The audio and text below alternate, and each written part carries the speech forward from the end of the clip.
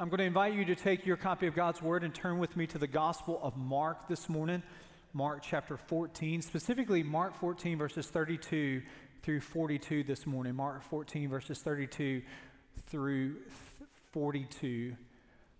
It's an old country music song that the first lines were looking for love in all the wrong places, looking for love in too many. Y'all are so much better than the 9:30 service. In so many ways. I mean, it was just like not a single person knew that song this morning at 9:30. So I knew I could count on you. Looking for love in all the wrong places, looking for love in too many.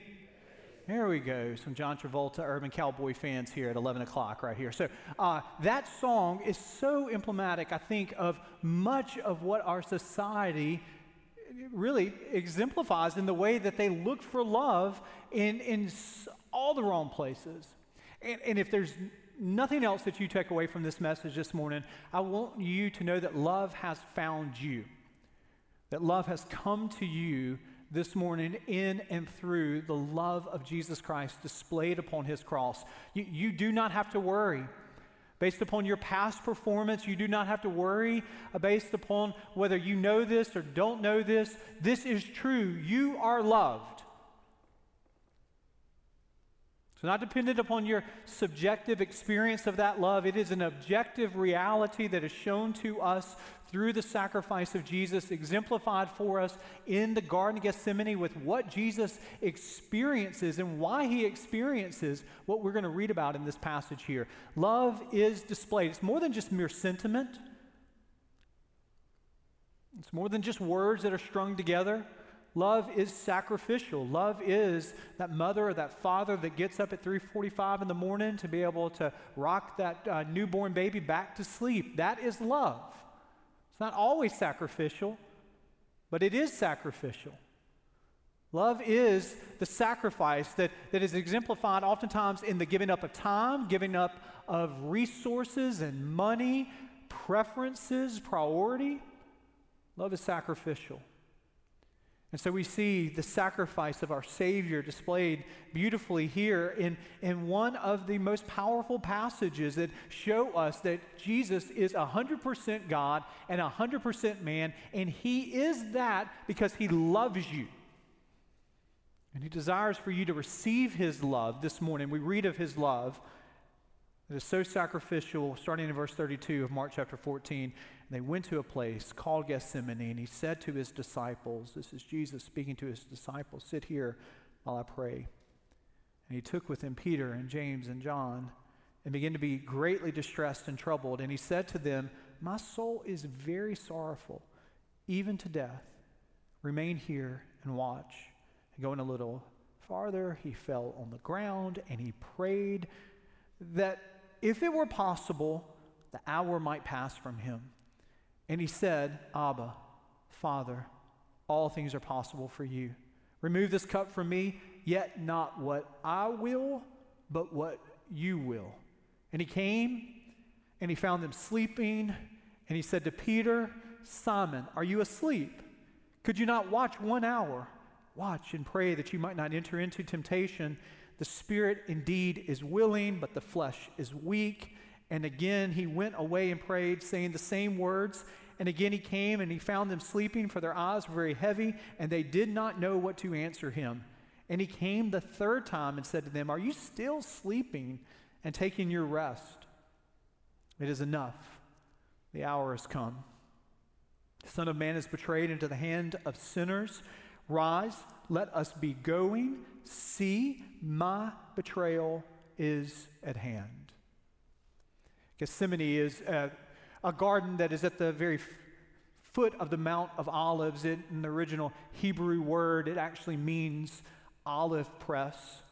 Of all the places that Jesus could go to, this place of spiritual, physical, emotional agony where he is being pressed in this unique way. It's in a familiar place. It would have been familiar to the disciples of that first century world. It was familiar to Jesus. Luke 22 talks about this very familiarity to them here. Jesus goes in this moment and he displays his love, a love so often we consider shown through the cross, but I think we get a glimpse of the very sacrifice of our Savior by what he prays in this garden as the emotional, psychological toll is displayed before us as Jesus, the infinite Son of God, speaks so honestly to his Father.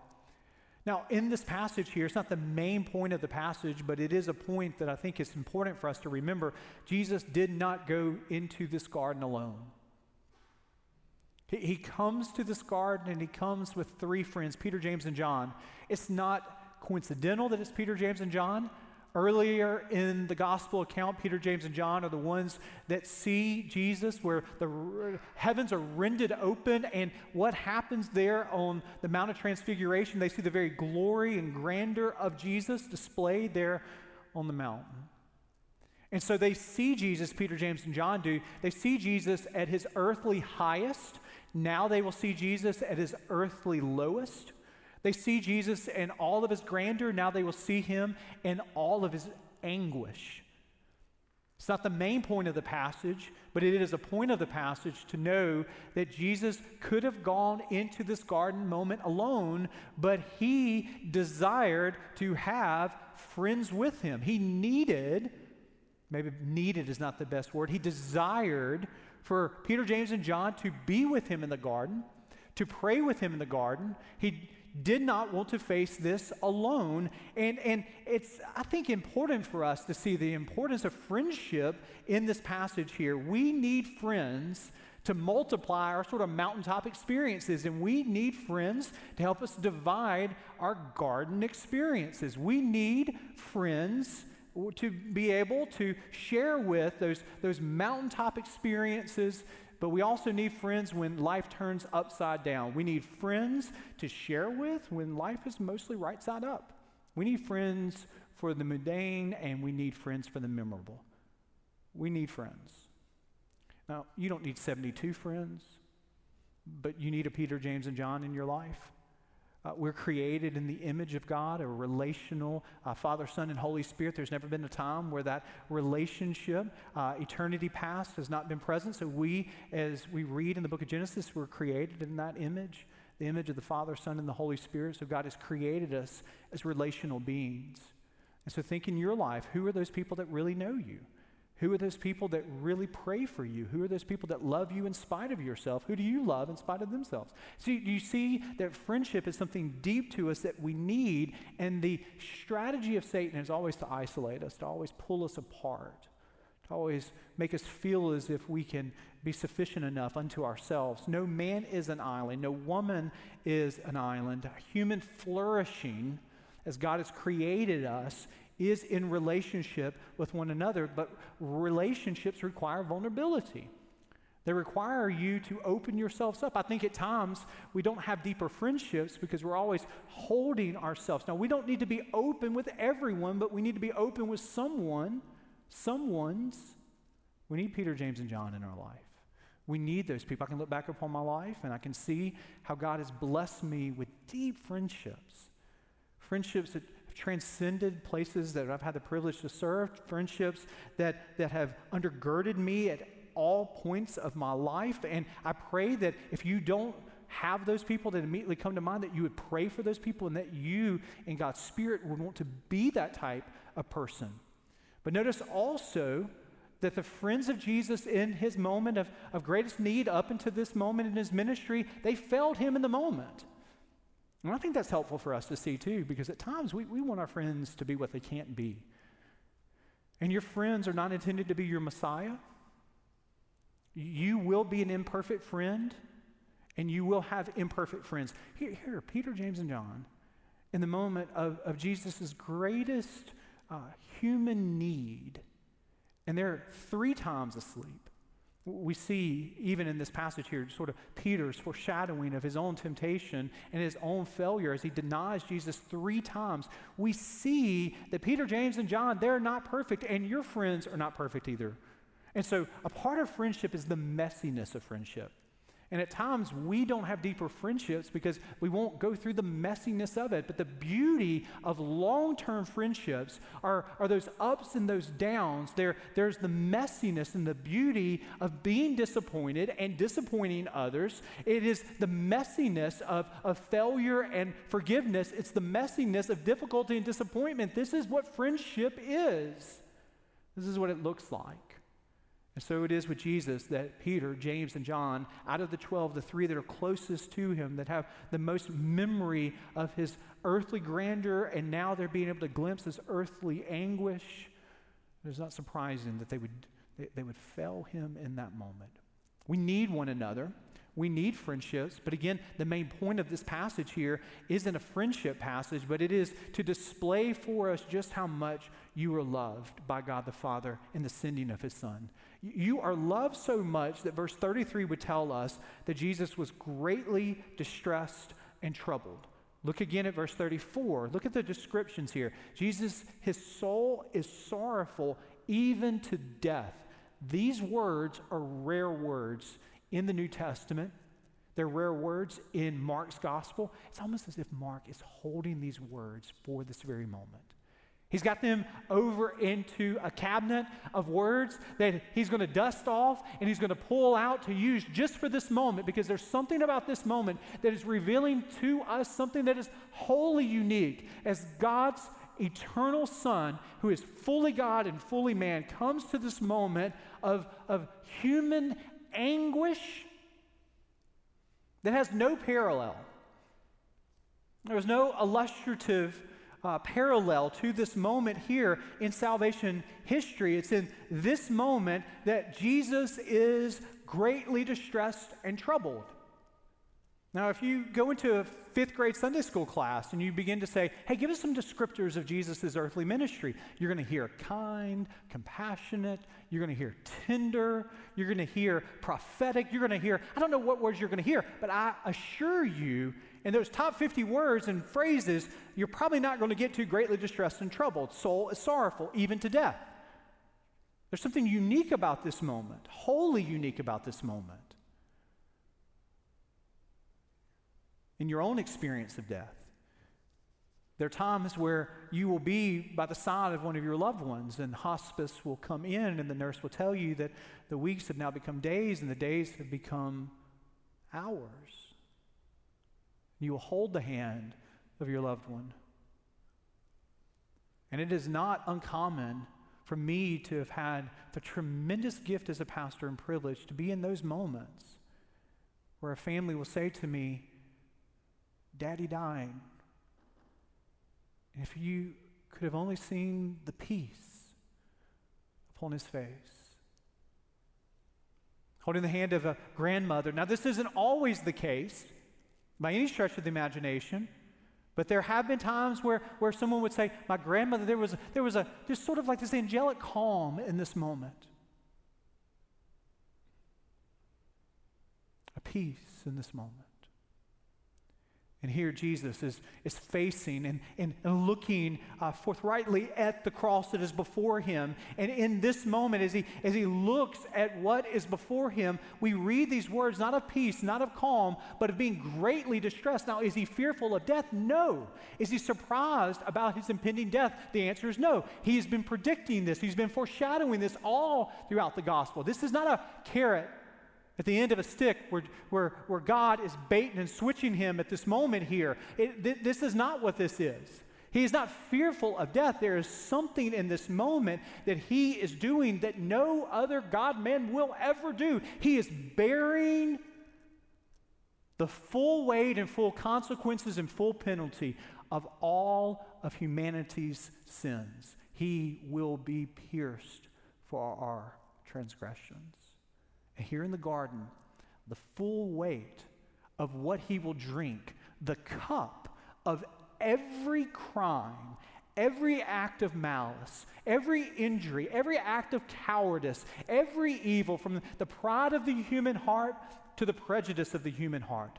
every gluttonous act to gossipy thought, all of this he will drink of. And it's in this moment at Gethsemane where he understands and he fully realizes in his humanity what it means to bear the weight, to bear the curse, to bear the punishment of every sin that had been committed in all of human history before, and every sin that will be committed that is even before us in this moment here. And so what we see is that Jesus will experience what you and I experience, but he will experience the full weight of humanity. Because what does sin do to you in relationship to a holy God?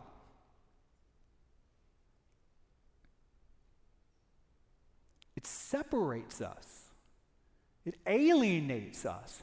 Adam and Eve, when they eat of the tree, they must leave the Garden of Eden. Before that, they walked with God in the garden. They talked with God in the garden. There was uninterrupted communion in the garden, but when sin enters the garden, they must leave the garden. There's angelic messengers to guard them from ever coming back, because what? Sin separates us from a holy God.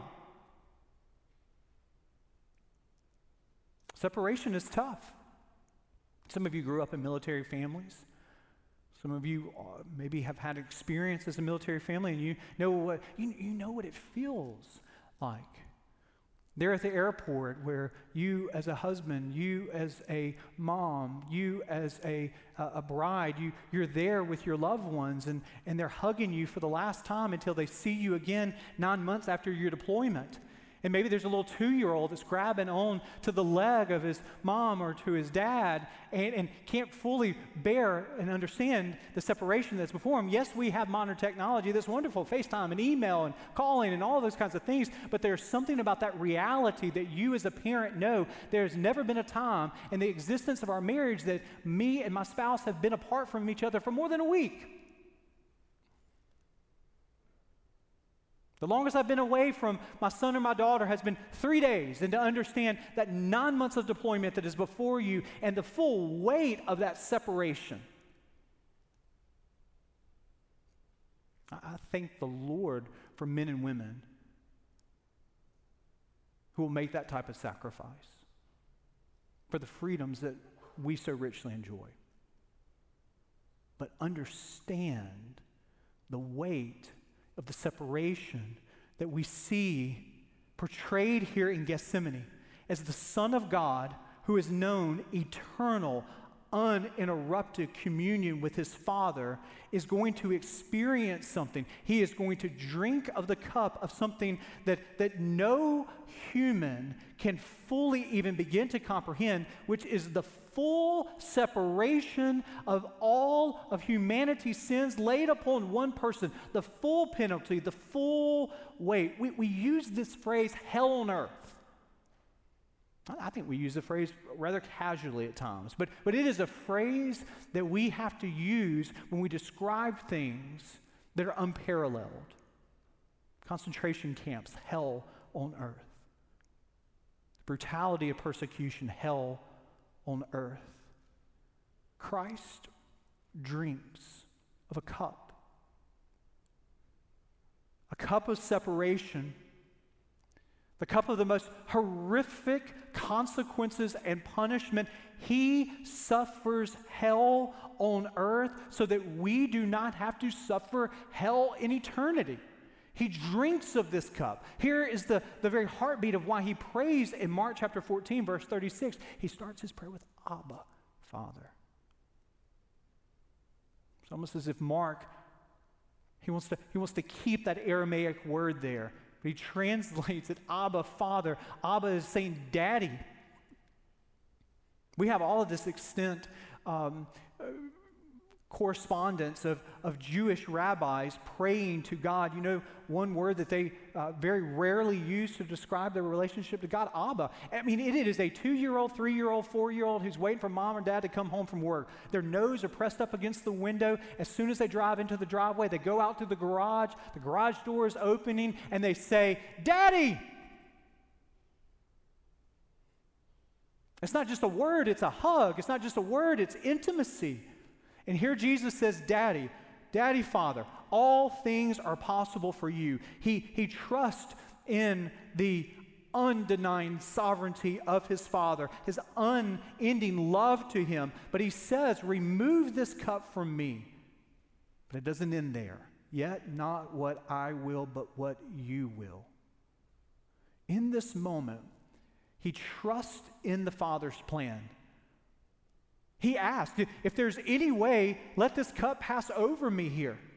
It is almost as if he's going back to the story of Genesis where Abraham goes to sacrifice his one and only son. He climbs to the top of Mount Moriah. He goes to drive the dagger down upon Isaac, his one and only son. And it's in that moment God sends an angelic ambassador to say, stop.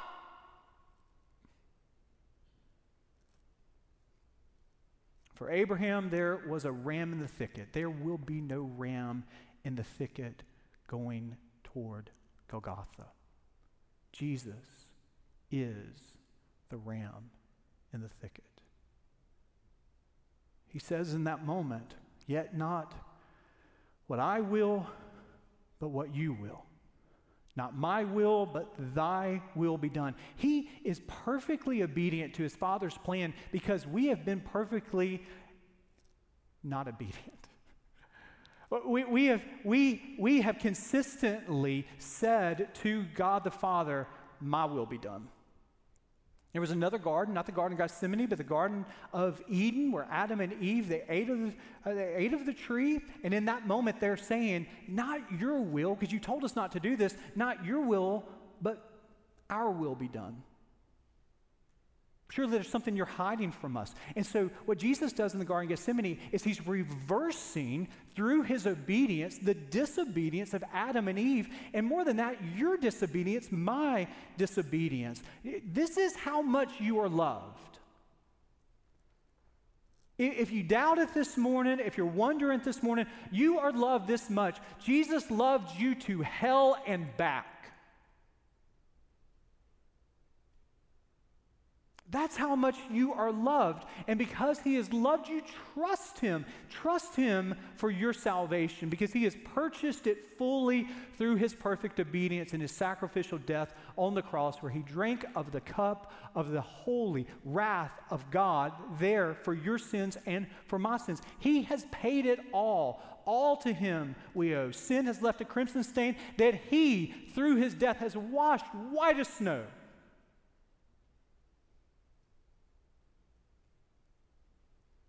And understand that this is a once and for all act. We don't have to go through the Garden of Gethsemane. We will not have to bear the weight of our sin or all of humanity's sins. He has paid it all. But this prayer, not my will, but thy will be done, there is something about it that is a template because we're in Christ and we're following Christ. And there is a way in which we as followers of him come to places of our life where we're having to open-handedly say to God the Father, not my will, but thy will be done. It is a template for your prayer life. It's a template for my prayer life. Because so often in life, we see things from a finite vantage point, don't we? So we come to God, and there's a chronic illness that we're suffering with. Now, many people in our life might not know about it. Only those that are closest to us know this thorn in the flesh that you've been asking God to remove from you, asking God to remove from you. But as a follower of him, you're coming to him, beseeching him, interceding, asking him to remove this. But there's a sense in which you're coming to him as a follower of him who trusts him, saying, but not my will, but thy will be done. You're applying for colleges, and you have your mind set on this school, and you're 100% sure that this would be the best school to go to as a senior looking to your freshman year. You got everything figured out. You know who your roommate is going to be. You got all the scholarships worked out, and it looks like exactly where you need to be. But as a follower of him, you're saying, now listen, if this is not your will, not my will, but thy will be done. You have job applications, and you're really, really excited about this one potential It's a potential company that you've already interviewed for. The pay is going to be wonderful. It seems to be exactly an answered prayer. But as you come before him in prayer, you're praying, not my will, but thy will be done. There's something amazing about prayer when you understand the comfort of coming to God with open hands in your prayer life. There is a comfort because you understand that he sovereignly answers our prayers, and we come to him open-handed. We can truly pray in a way that calms our hearts. We don't have to come to God saying, okay, here are all the reasons that you need to do this, and you need to do it really quickly. We don't have to come to him convincing him he loves us. He loves us so much. We see it displayed in the sending of his son for our sake here. And so we can come to him with open hands, leaving our concerns before him as a holy God, knowing he will hear them and he will act upon them in a way that is best for you, for me, for us. In short, God will do this in your prayer life. When you come before him saying, not my will, but thy will be done. When you come to him with open hands, God will either give you what you ask, or he will give you what you would have asked for or should have asked for if you knew everything that he perfectly knows.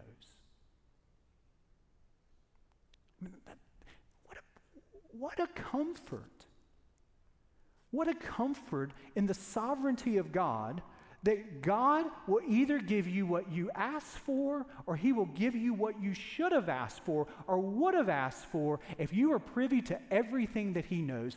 This is the comfort of being a follower of a Savior whose Father loved him so much that he would give up his Son there upon the cross for your penalty and for my penalty. And when Jesus, as the perfect obedient Son, said, not my will, but thy will be done, your salvation there upon the cross was purchased once and forevermore. So trust him as your Savior. But don't just trust him as your Savior for the great by and by in heaven, whenever that comes, but you trust him in every aspect of your life as you come to him daily on your knees with open hands, saying what his Son said almost 2,000 years ago, not my will, but thy will be done. He is a God who's worthy of your trust, because he is a God who has proven without a shadow of a doubt his love for you. Let us pray. So it is, God, that we come to you this morning grateful that you are a loving Father.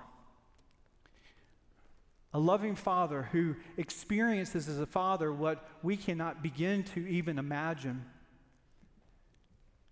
We thank you for the perfect obedience of your Son, who drank from the cup of separation and punishment and the wrath of a holy God that each and every one of us deserve, because we are sinners. We're sinners whose sin separates us from you, a holy God. And so we thank you that your Son and our Savior said there in the garden, not my will, but thy will be done. In that very garden place where in the very book of Genesis, Adam and Eve said to you, not your will, but our will be done. In another garden, your Son would say what reverses and gives us hope as we trust not in our will, but in your will. I pray for each of us that are here today, and there's uncertainty before us, there are decisions before us, and we come to you praying as finite human beings, trusting that you know what is best as we offer open-handedly our needs, our requests before you. We trust you with our children. We trust you with our church. We trust you with the communities in which we live in, the uncertainty that is all around us. We pray, not our will, but thy will be done. Give us grace when our actions are not this, our spirit is not this. Let us be reminded that you love us no less in those moments. Your love is objective. Your love is firm, and it is fixed. In Jesus, we pray this in his name. Amen.